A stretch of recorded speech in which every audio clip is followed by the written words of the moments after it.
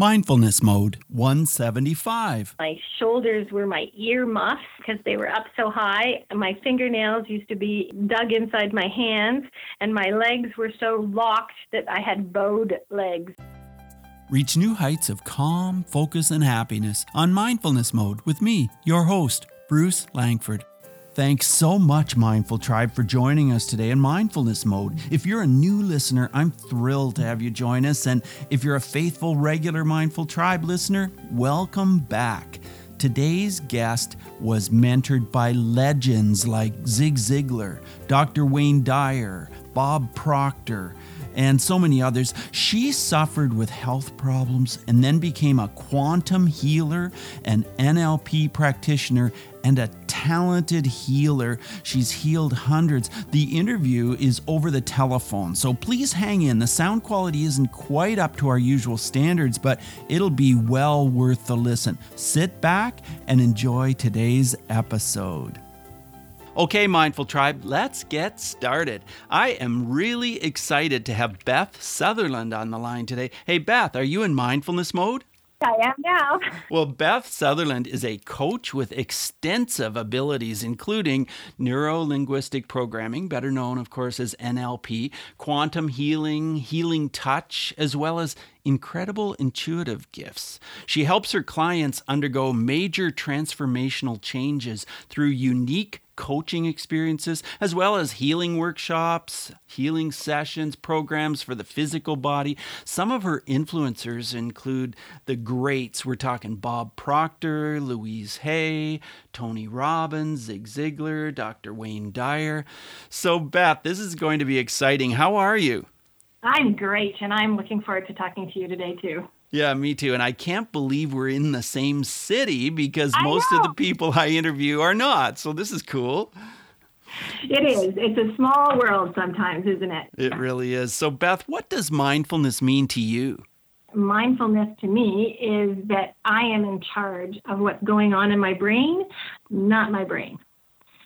So right. I take control and allow it to shut down. Wow. And so do you have a personal meditation practice that you follow?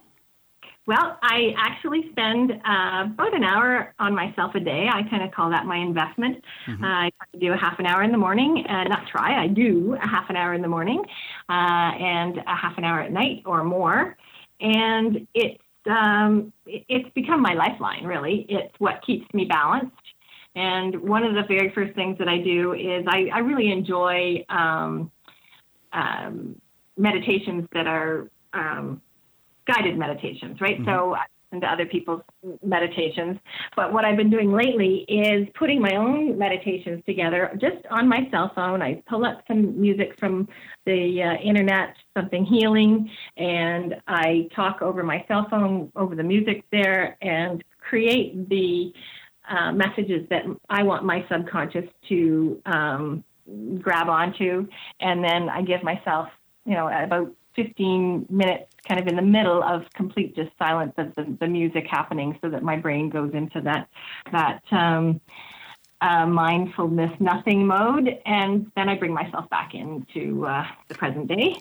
And I have, probably 10 of those made for myself, 4 different things that I want to focus on. And the focus happens, and then the nothing happens, and that nothingness we know is when the real magic happens. Right. So, what are some of the directions you like to tell yourself? Some of the places you like to go? Well, I always just literally go inside, and so that's one of the things from neuro-linguistic programming, learning the courses, that the ability to kind of go inside yourself very quickly. So I just say the words "go inside" and I'm there. I can go through, if it's a beach or any of those things. In neuro-linguistic programming, if you say three statements from kind of each senses, that will allow your brain to kind of go into a trance. So, I can see the waves, I can see the sun, I can see those kind of things will drop that or will allow your ability to kind of drop into that zone of meditation. Well, Richard Bandler is one of the fathers of NLP. Did you study with him, or was he one of your influencers? I didn't study with him, but my very first course that I took was in Florida, in Lakeland, Florida, in 1988. And the gentleman that did the course then, put on the course, he brought in different people, and Richard was one of them to come in, and he did a closed eye induction. And, it was very interesting to kind of hear that information firsthand. And, reading, I've read lots of their books. I have kind of all of the NLP, Richard Bandler and Grindler books. I'm walking over to my cabinet right now. There's still things that I use on a regular basis. One of the books is actually broken in half. I use it so much. Wow. But so I was fortunate that I took a lot of courses kind of on my holidays, kind of growing up, I'd have to say, go to see Wayne Dyer, or go to see Zig Ziglar, or Brian Tracy, you name it. I went and saw them, and when I wasn't in front of them, I was listening to them. So I was a sales rep and spent a lot of time in my car, and just kept the tapes going over and over and over and over and over and over and over until they sunk in. Wow, that's really cool. So share with us a story of how you have used NLP to help a client of yours. Okay, so one of the things that I really like using with NLP, I call it the magic carpet ride. But basically, if someone is having a problem doing something, or something that they're stuck, they're in that stuck mode, and let's make a thought about a decision, for instance. If they can't make a decision, and they've been thinking about it, and they can't make a decision, and they're stuck, and I get them on a little magic carpet ride. It's all safe. They hear everything I say, and we go back to a time and allow their unconscious to open up a time where that ability of making a decision was taken away from them or was distorted in some way. And sure enough, they'll come up with something like, oh, geez, when I was 5, this happened, and now I remember my parents at the kitchen table saying this and that. And so then I bring in your adult of your present day adult to help you with that if you were a child, if it was that far back, or even just your present day self if it was a couple years ago, to say we've all grown, and talk the realistic stuff about really what is really real that's going on, and not the stuff that we made up in our heads when we were 5 or whatever age we were at. And so in this case, the person was able to bring their higher self in, their adult self in, and say, you're missing the point. You misunderstood what the message was. And once you start to change that, and you change the view of the picture, you change, the colors and that kind of stuff, just so that the memory is different as well. And then when you go back on the magic carpet ride and move forward to this part of your life, it will stop at other places. And then all of a sudden it will be free. It won't stop anymore. And then the decisions can be made. And that feels like a miracle to some people, doesn't it? Absolutely. And it can be less than 15 minutes. Wow. Yeah, it really seems miraculous. I had one gentleman that had been seeing a psychiatrist for 25 years, monthly for 25 years. And he said he was going basically just for the other guy. He wasn't going for himself. He wasn't getting anything out of it.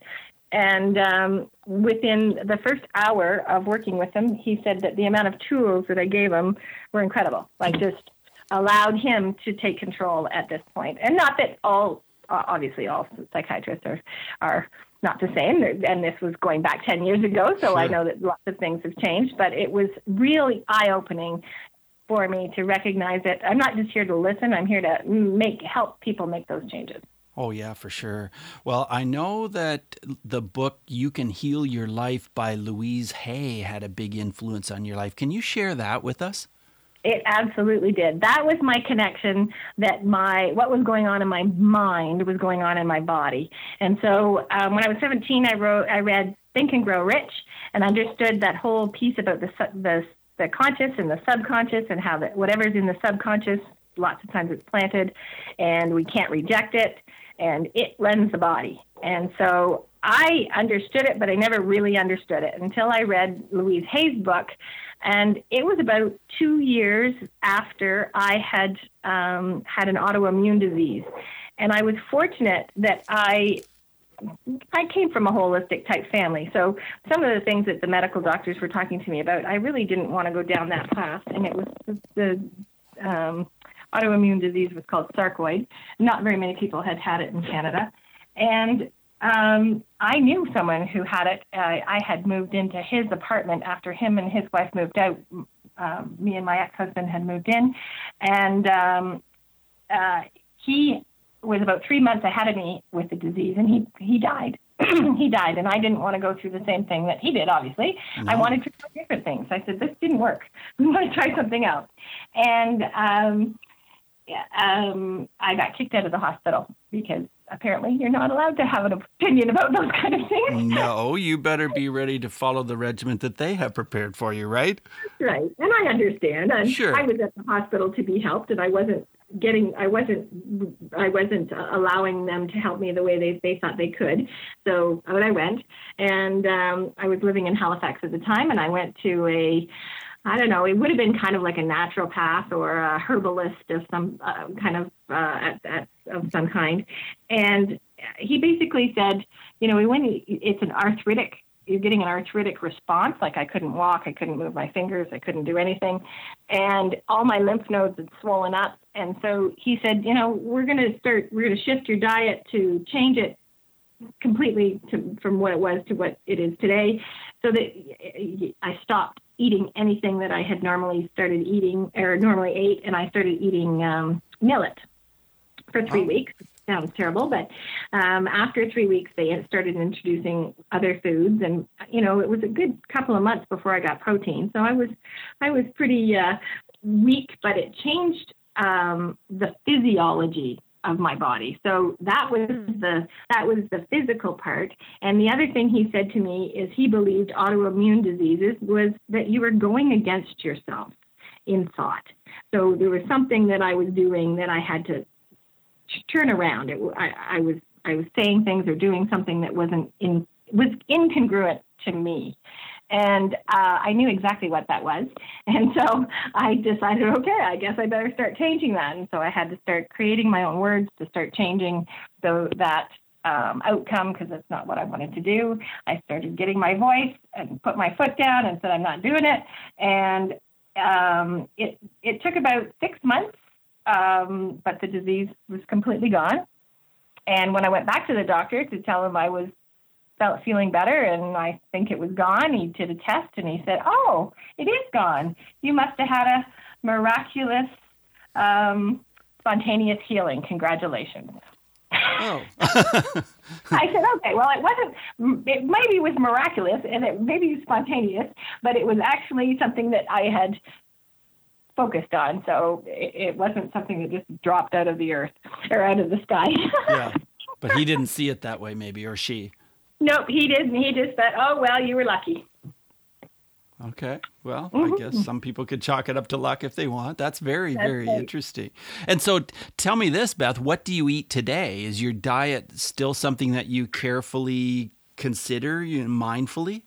No, absolutely not. It's the opposite.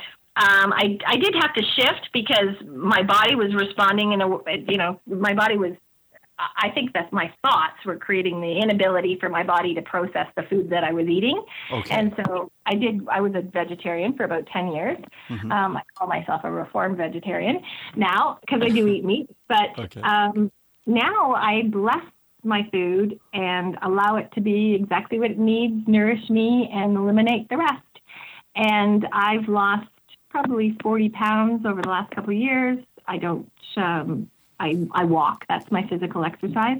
I have muscles. People cannot believe that I am very fit. I think about doing exercises. I lay on the ground and I do exercises and my body responds. Wow.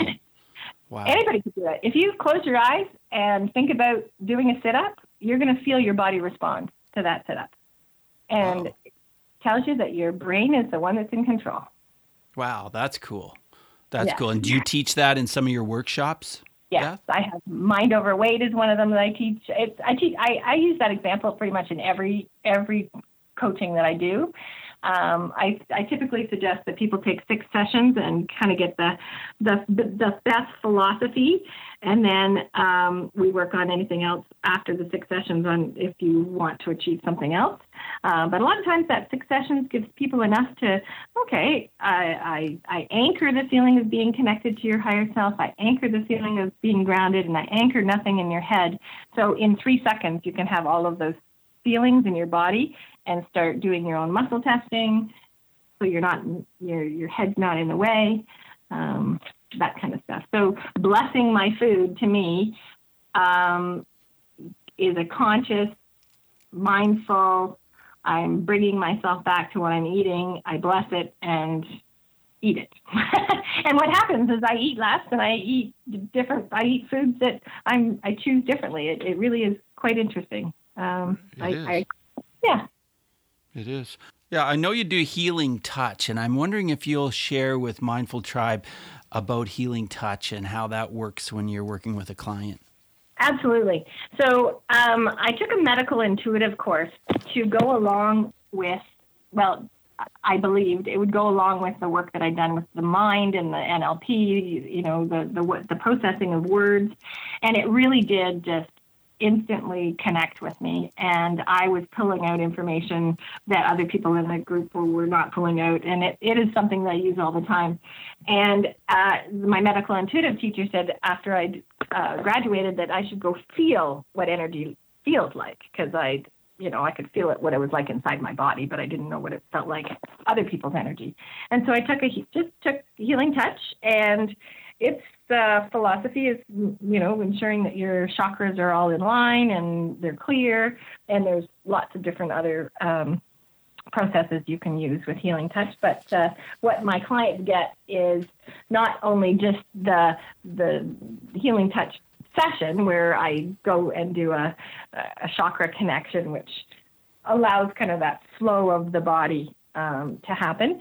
But I talk to them about what every chakra, what you're doing to every chakra. So if you're, not loving yourself, it's having an issue with it's causing your heart chakra to break down.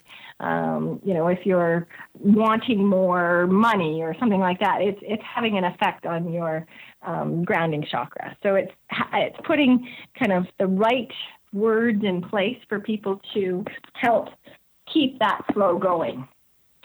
So I know for me, all the negative talk creates blockages, and for everybody, but and knowing kind of specifics of what each chakra, what things you can be saying, so if you needed more a balanced, for instance, a balanced sacrum chakra, if it says, I have all that I need right now. I have all the money that I need, and I nurture and support my relationships.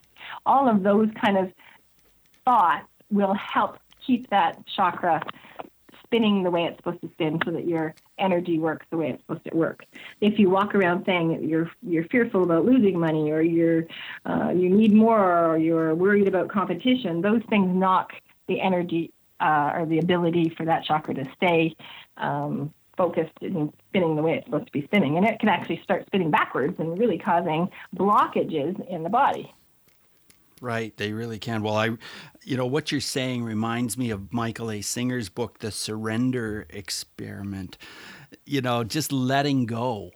And It's so easy to say, and it's so easy to tell somebody, but how can you really truly just let go and not hold these things? I mean, that's what you're talking about, I know, but I just love it if you could kind of expand on it even a little bit more.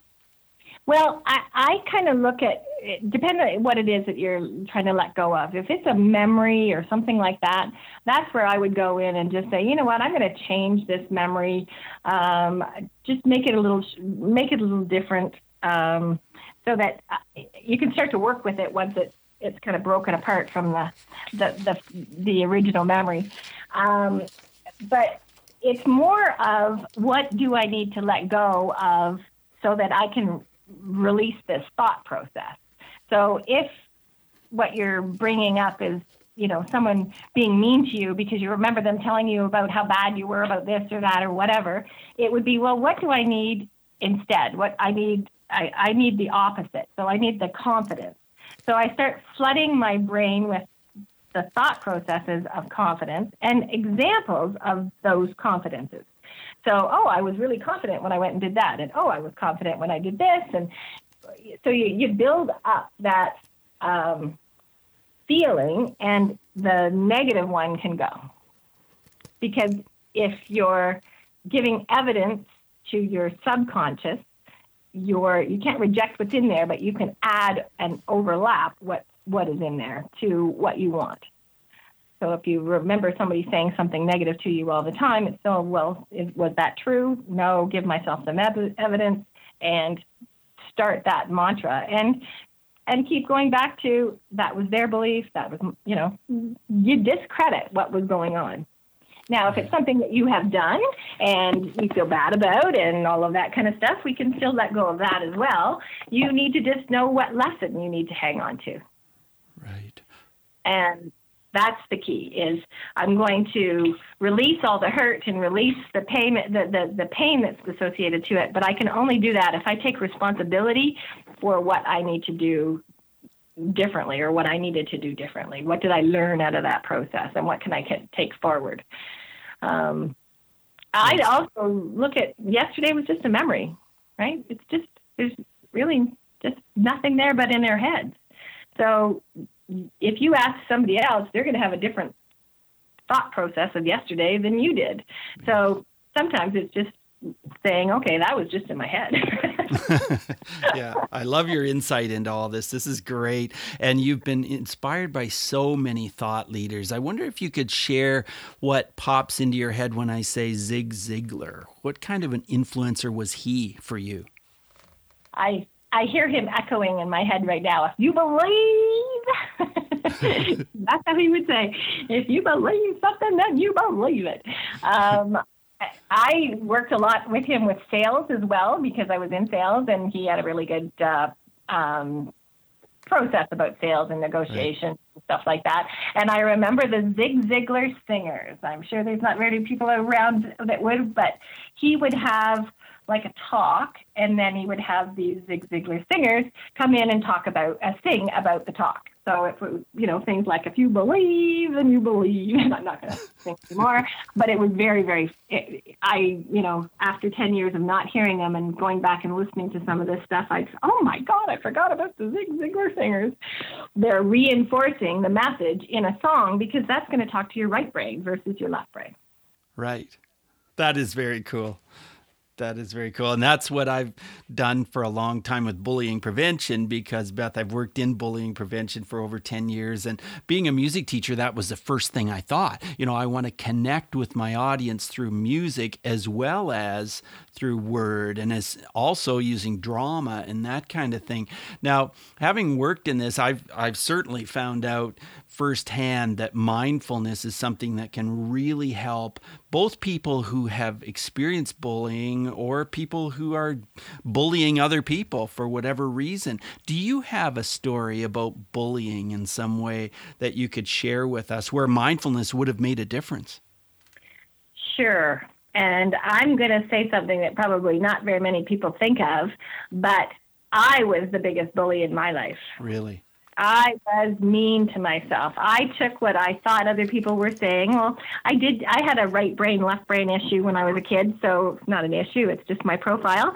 But I am all dominant on the right. Mm-hmm. And what happens is you process everything on the opposite side, so your left brain. And what I was not told until I took Brain Gym was that when you're under stress, your non-dominant brain shuts down 75%. So my non-dominant was logic. So out the window, all of my logic goes, and I'm dealing with 25% logic, and it really stops me from doing things. And so that, when I was going to school, I was told I wasn't trying hard enough and those kind of things. Every time I was under stress, it would make it worse because I couldn't access that left brain. I also found out that I have, actually music's on my left brain, and I have language and math on my right brain. So there is no logic in your right brain ever. So after I did 12 weeks of brain gym, I was allowed, it gave me whole brain thinking so I could access that math. And, I unfortunately didn't do brain gym until I was 30. So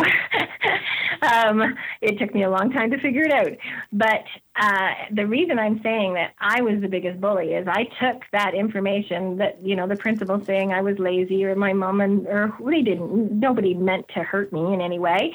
But, thought that I should be trying harder, and they had no idea how much work I was doing under the skin. And so I used to beat myself up that I wasn't smart enough. I wasn't good enough. I wasn't a smart enough person. I was, they're just pushing me along in school, and I wasn't allowed to take French because I still couldn't spell in English, and, things like that, that's the part that mindfulness helped me. Was I first started changing all of those thought processes, and then started changing to all is well, and then started changing to there's no talk back there. There's nothing there. It's just nice and quiet. And so basically it was the bully in me that I had to tame, and I tamed it through changing the thoughts and calming them down and stopping that internal madness that was going on and allowing peace to come in.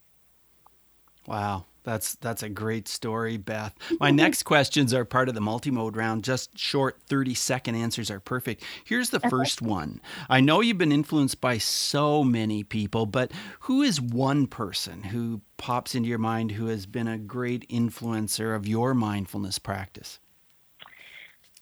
Oh, I guess it must be Wayne Dyer. I'll go back to Wayne Dyer. I think I read his, one of his first books in the 70s. So I'm pretty sure it was the 70s. I think of there's a spiritual solution for every problem, or I think that was the one of his books. But just understanding, kind of, if you think of him, you do think of that calmness, right? You really do. I can just hear him say thank you, and it makes me go, oh, right? Yeah. I am calm just hearing that.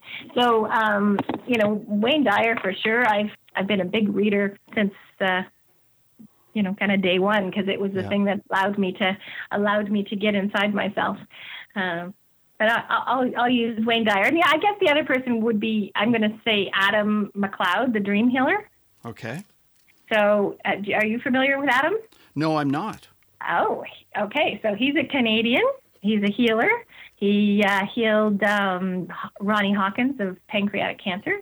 Oh. I've seen him many times. And during his sessions there's probably 1,200 people in the room, I can specifically get individual information. I'm sure individual information coming to me. One of the key processes about my mind over weight and how your mitochondria works and what you got to do to it, all of that information came from Adam, and the visuals of his, how to do visual relaxing of the body and things like that.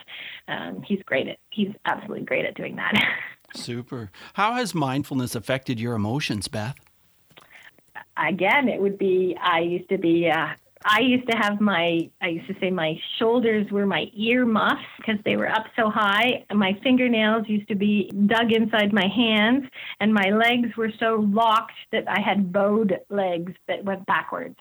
So, the emotions that I had in my body most of the time was fear of somebody catching me doing something wrong, or just being me, which I thought was wrong,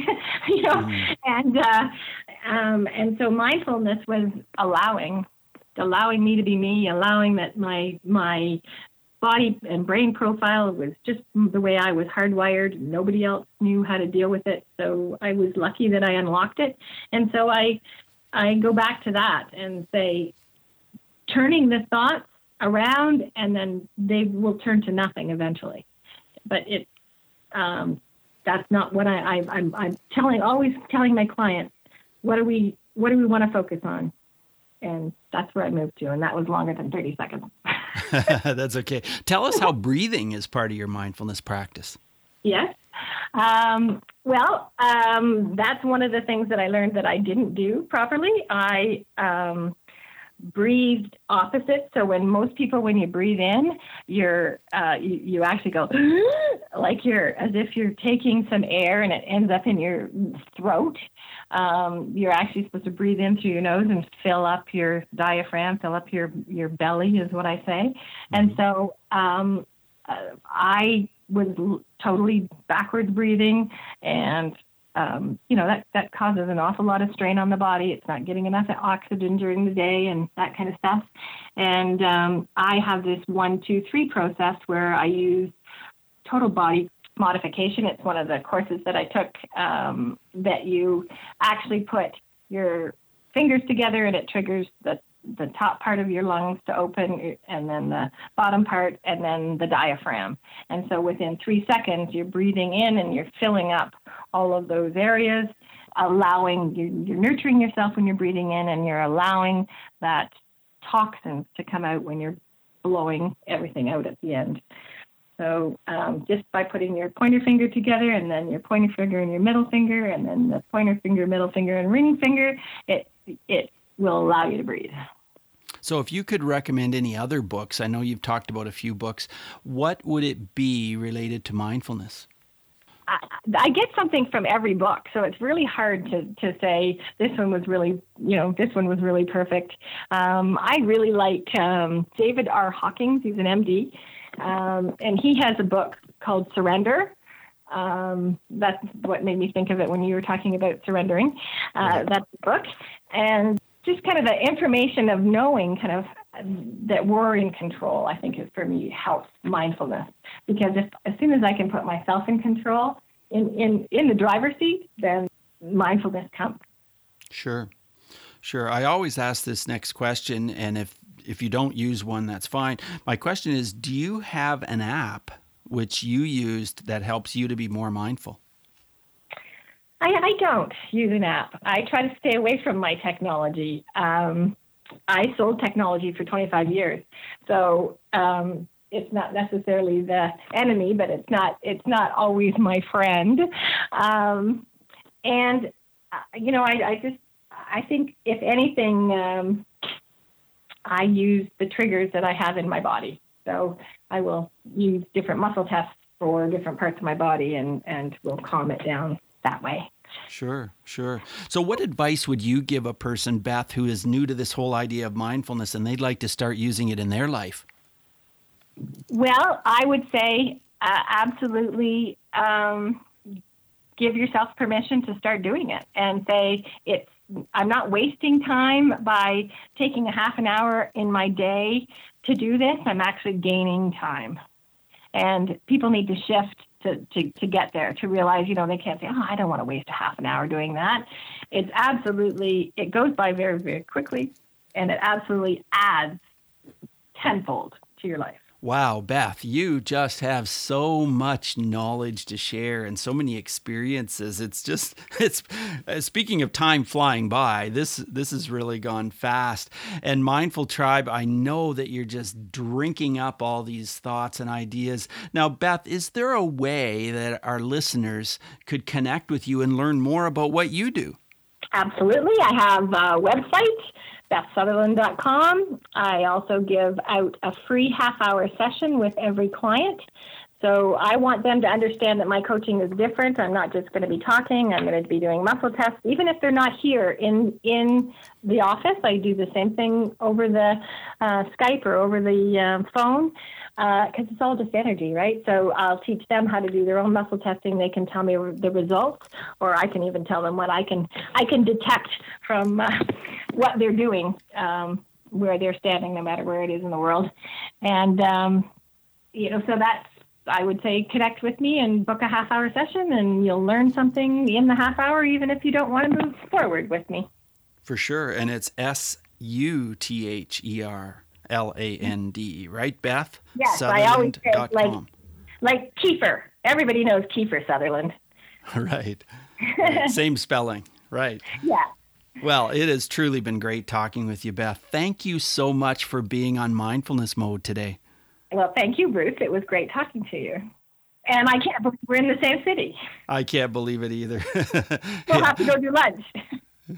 We will definitely do that, Beth. That would be great. So you have a great rest of your day. You too. Thanks. Bye now. Bye-bye. Thank you so much for joining us today on Mindfulness Mode. For insightful blog articles and show notes for every episode, check out mindfulnessmode.com. If you've enjoyed this podcast, you could help us out by clicking on the iTunes link on our website and leave a rating and review. Till next time, Mindful Tribe, use what we've learned today to reach new heights of calm, focus, and happiness. Stay in the mode.